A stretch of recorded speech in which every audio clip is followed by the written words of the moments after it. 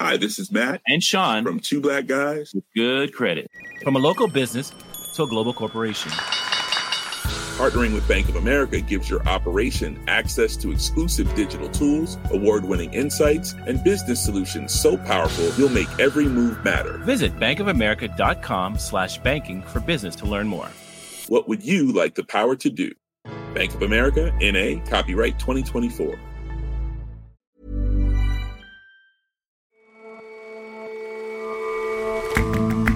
Hello, and welcome to The Intelligence from The Economist. I'm Ora Okunbiyi. And I'm Jason Palmer. Every weekday, we provide a fresh perspective on the events shaping your world. Unsurprisingly, Japan's multi-million-dollar porn industry is riddled with exploitation and abuse, and politicians are finally stepping in to regulate what has long been a legal grey area. And the UN's Cultural Heritage Agency, UNESCO, gives its stamp of approval to sites and practices that it deems are of great value to humanity. But China is using that process to stake some dubious claims about once contested areas along its borders.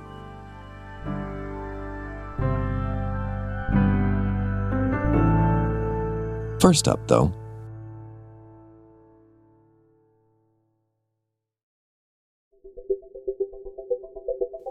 it's hard to believe how far the world has come in its fight against HIV, the virus that causes AIDS. A couple of decades ago, it was killing 2 million people a year, the majority of whom lived in developing countries. The UN has issued a stark warning about the spread of AIDS, particularly in parts of Africa. Treatments came along, but where they were most needed, they were entirely unaffordable. These days, a year's supply of HIV medication in sub-Saharan Africa can cost as little as $45, and average life expectancy figures have rebounded, mostly. But those drugs are only effective when they're taken, as The Economist's deputy editor, Robert Guest, has been finding out. So, how did you discover you were HIV positive? HIV positive. This is Ronnie. He's a 60-year-old man in South Africa. He says he only found out he was HIV positive when he was so sick he collapsed in the street and was taken to hospital. He describes himself as a fairly typical man who doesn't want to make a fuss about his health, doesn't want to appear weak, and he said he just didn't think of getting tested before getting sick. I met Ronnie and several other people with HIV on a recent trip to South Africa. UNAIDS, the United Nations body in charge of the global response to HIV, hopes to end AIDS as a major public health threat by 2030. Now that's actually plausible because the drugs that exist work. And in the past 20 years, we've seen a huge fall in the number of people dying of AIDS. By one estimate, 21 million deaths have been averted by antiretroviral drugs, or ARVs. But there's no time to be complacent, because the disease is continuing to spread and to kill people. So if those drugs exist, are available, why are people like Ronnie not getting their hands on them earlier? There are lots of reasons. The main one is that a significant portion of people who have HIV don't know they have it. It takes a long time before you first start feeling sick. And during that period, that's when people are most infectious and most likely to pass the virus on to other people through sex. So it's essential that people get tested, but not everyone wants to get tested. A lot of men, like Ronnie, are reluctant to go to the doctor at all, particularly when they're not feeling sick. So of the roughly 40 million people in the world who've got the virus, about 3/4 of them are receiving treatment, and that's great. But that leaves you with about 9 million who are not receiving treatment. And 1.3 million people were freshly infected with the virus last year. But there's not just treatments for HIV and for AIDS. There are preventives, no? Yes, that's exactly right. There's something called pre-exposure prophylaxis, or PrEP, which reduces the likelihood that you'll get infected during sex by about 99% and is usually taken as a daily pill. So this is being rolled out to high-risk populations. And in rich countries, that means sex workers and people who inject drugs and some gay men with very active social lives.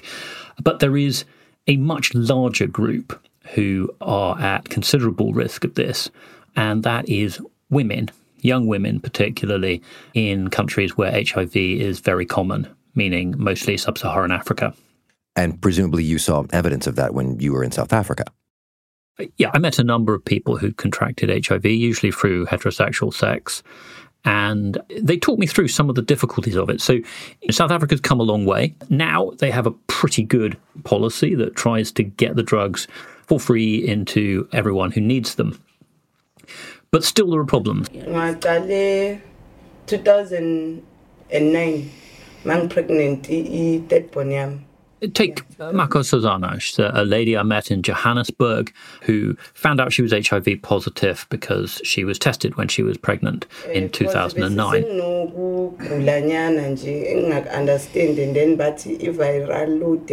In some ways, she's fortunate because pregnant women are tested automatically in South Africa, and finding out that she was HIV positive meant that she was immediately given free antiretroviral drugs. But taking the drugs is not necessarily simple. In what way? There's a lot of stigma attached to AIDS and HIV. And Makosazana had a partner who was not very helpful. His attitude to her changed completely when she said that she was HIV positive. He blamed her for bringing disease into the house, although he had probably infected her in the first place. He took her antiretroviral drugs and he threw them away. If she hid them, he'd search for them and then throw them out because he said that they were bringing sickness into the house. She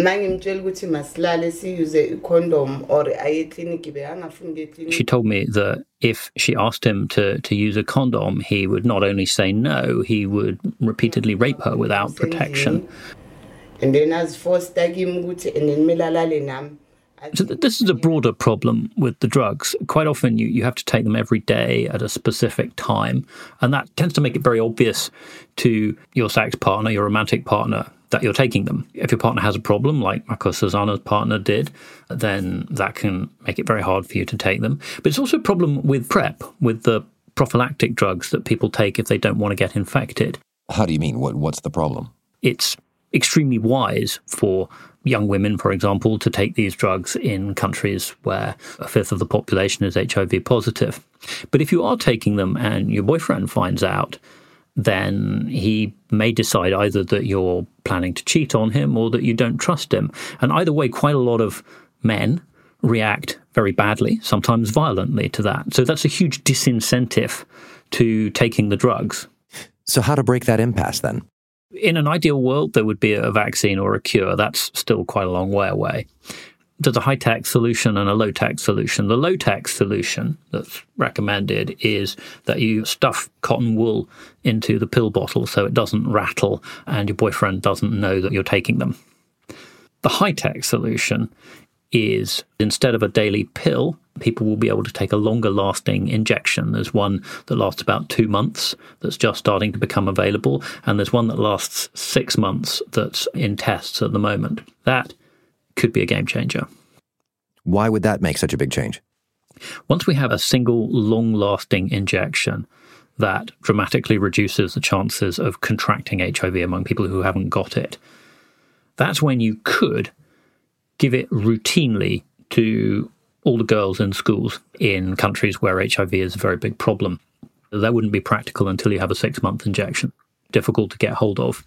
Now, of course, this is not happening yet. It's not practical to hand out daily pills to girls in school. But if you had a 6-month injection, you could. It would be hugely controversial, but it holds out the promise of allowing a whole generation to grow up virus-free and healthy. But all of that sounds like it might well be very expensive if these are novel drugs. Yes, it would be very expensive. You would have to have very serious negotiations about drug prices. But to put this into perspective, $21 billion was spent on fighting HIV in poor and middle-income countries in 2022, with slightly less than half of that coming from donors. And that's an expense that you have to keep spending every year, so long as there's no cure and there's lots of people who need treatment. Every time you prevent an infection, you are averting a lifetime of antiretroviral drug therapies with all the cost and the health complications that entails. So long as the virus is circulating somewhere, you're going to keep accumulating those costs and no one is safe. So it's rational to hit this thing hard and fast to prevent the new infections, to allow a new generation to grow up virus-free. Robert, thanks very much for your time. Well, thank you, Jason.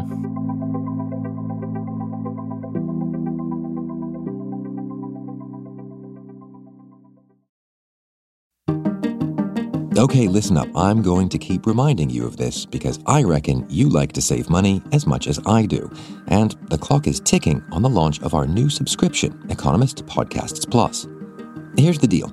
The intelligence isn't going anywhere, but if you want to keep listening to our amazing range of shows from Drum Tower to Checks and Balance, and to catch some brand new shows like Boss Class and the Kickback Weekend version of The Intelligence, you'll soon need to subscribe to Economist Podcasts Plus. Unless, of course, you're already a subscriber to The Economist, in which case, help yourself to that skip ahead button. If not, though, you can get a year-long subscription to Economist Podcasts Plus and access all of our shows for half price, about $2 or pounds or euros a month, if you sign up before October 17th. Go on, pinch them pennies and head to our show notes to find out more.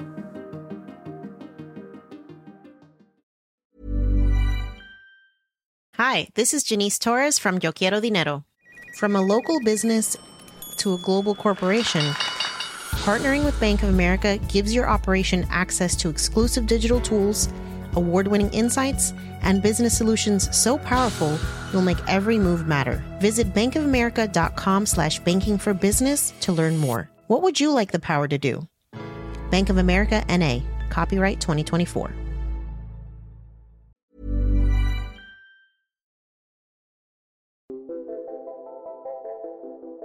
Japan's porn industry has long existed in a legal grey zone. Marika Ida writes about Japan for The Economist. The industry is believed to have emerged around the 1980s, and it reached its peak in the early 2010s. Now the industry scale has gotten a bit smaller, although it still has that cultural clout. But all these years, there has been no official law to regulate the industry. Producing, distributing, and consuming porn is not illegal, but there hasn't been official rules to regulate it either. And it seems like a lack of regulation has left some people vulnerable.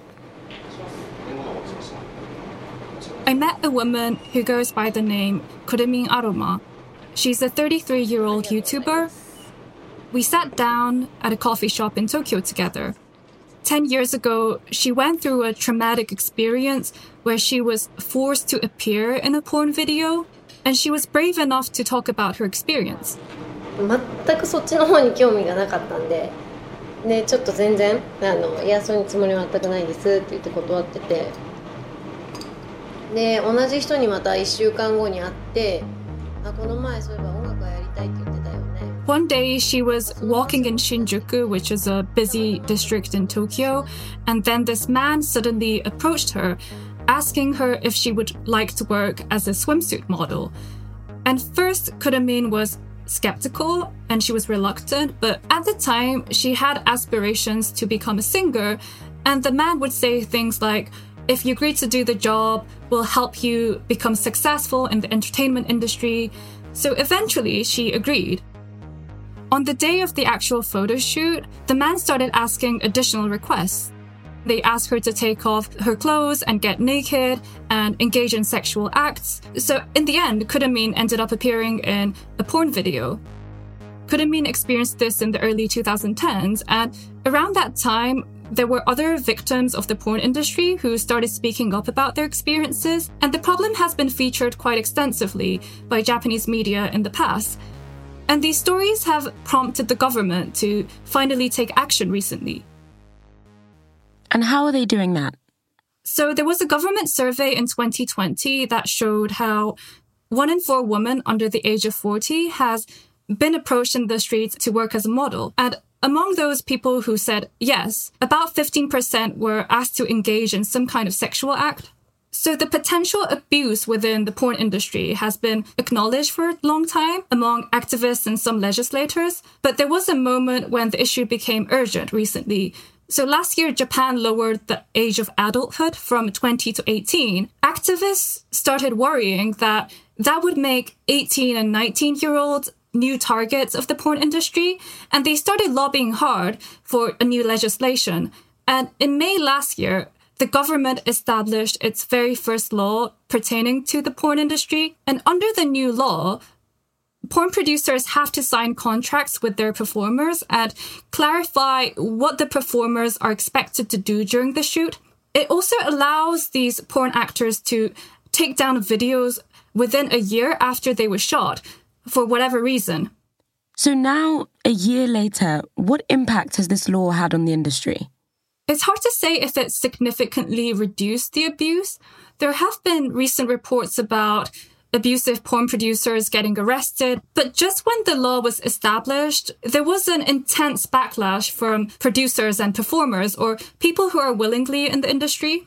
Basically, these people felt as if they've been left out of the conversation or that they've been ignored.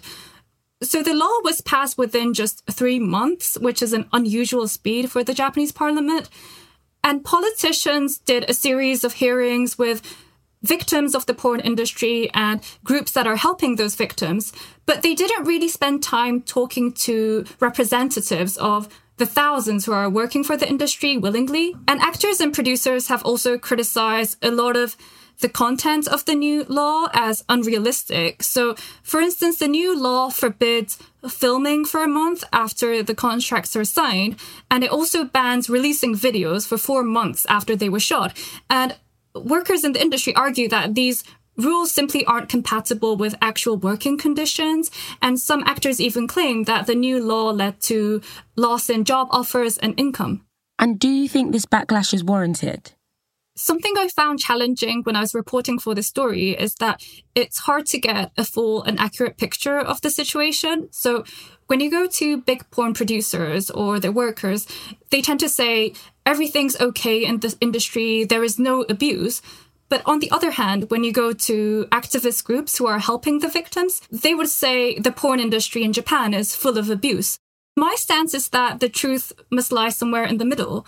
There hasn't been a large-scale study to understand actual working conditions or assess the scale of the abuse that allegedly exists. And some sociologists I spoke to have looked at this division in Japan and drawn parallels with the so-called porn wars in America or in the West in the 1970s. That was a time when feminism split between anti-porn and pro-sex camps. In recent years, it seems like the general trend is heading towards pro-sex. So a lot of advanced countries in the world have been moving towards decriminalizing or legalizing sex work with the aim to improve working conditions and prevent abuse. But it seems like those who are most vocal in the feminist community in Japan are anti-sex work. And even as I talk to legislators involved in making this new porn law about how we should position pornography or sex work in Japanese society, I often get a pretty ambiguous response. So they don't deny pornography's existence, but they also didn't want to say they're legalizing the porn industry or fully acknowledging it. Okay, but while these two camps are arguing, some people are still being abused. What's the best way to ensure that those people are still protected? Whatever your stance on sex work is, most people in Japan can agree that there needs to be a broader debate about consent and sexual rights in Japan. So a lot of laws on sex and women's rights in Japan are outdated, although they're finally improving. For instance, in Japan, the age of sexual consent was 13 for a long time, which is shockingly low. In June, the government finally raised that to 16. So even though we have a long way to go, at least with this new legislation, people are finally talking about sex and sex work more seriously. Marika, thank you so much for coming on the show. Thank you so much for having me.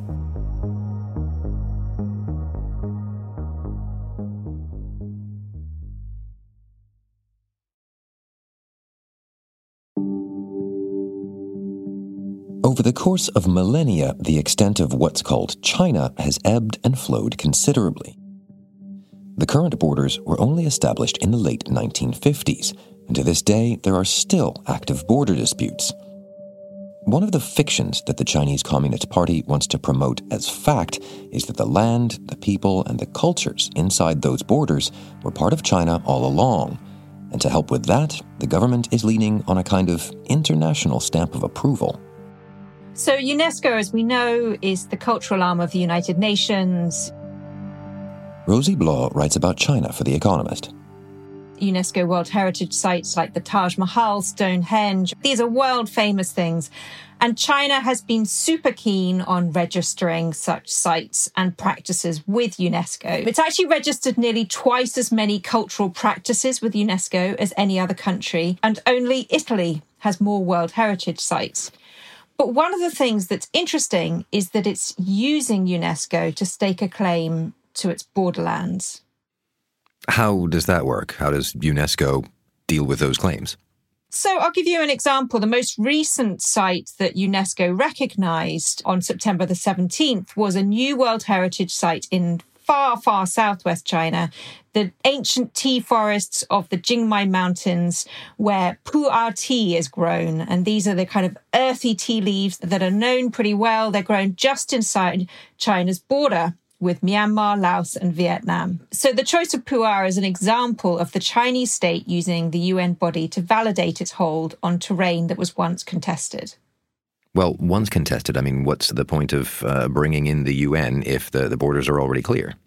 As we know, states lay claim to territories with different justifications. So where they contain a population with a shared culture, language, ethnicity, that's easy. The legitimacy there is pretty self-evident. But in the case of China, you often see tensions, independence movements occur when border populations have a separate cultural identity from those at the centre.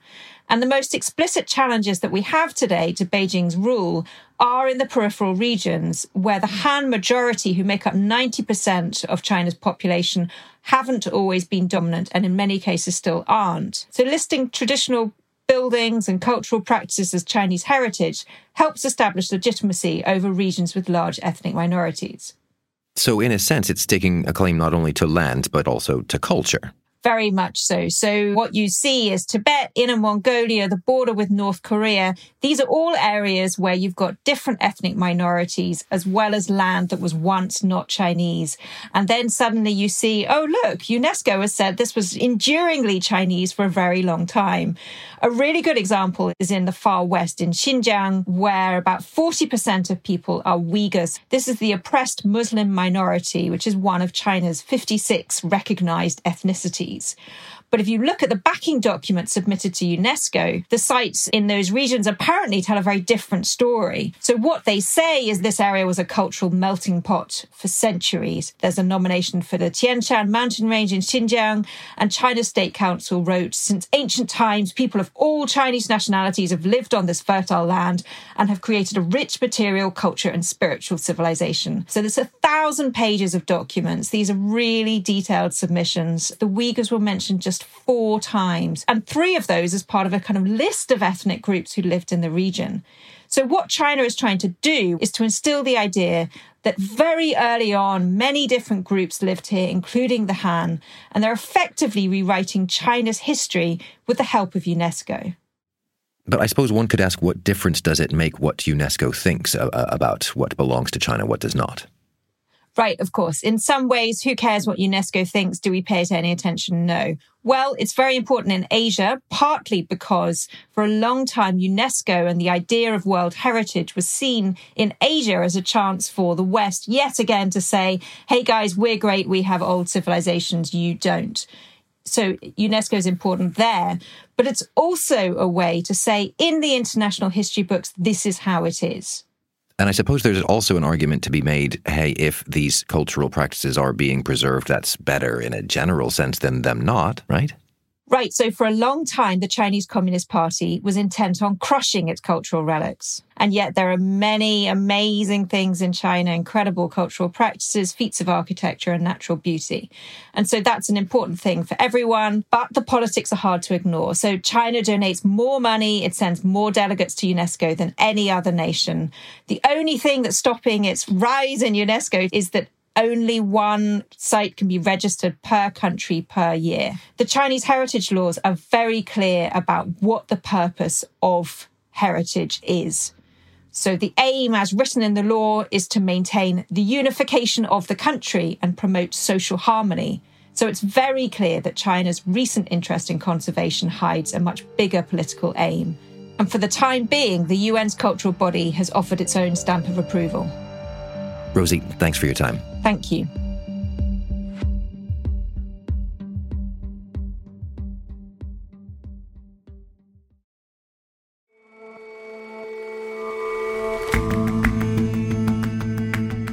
That's all for this episode of The Intelligence. Don't forget, next month we're launching a new subscription called Economist Podcasts Plus for access to all the Economist shows you know and love, and some tasty new stuff too. To get in early and get half off a year's subscription, avail yourself of the link in the show notes. We'll see you back here tomorrow.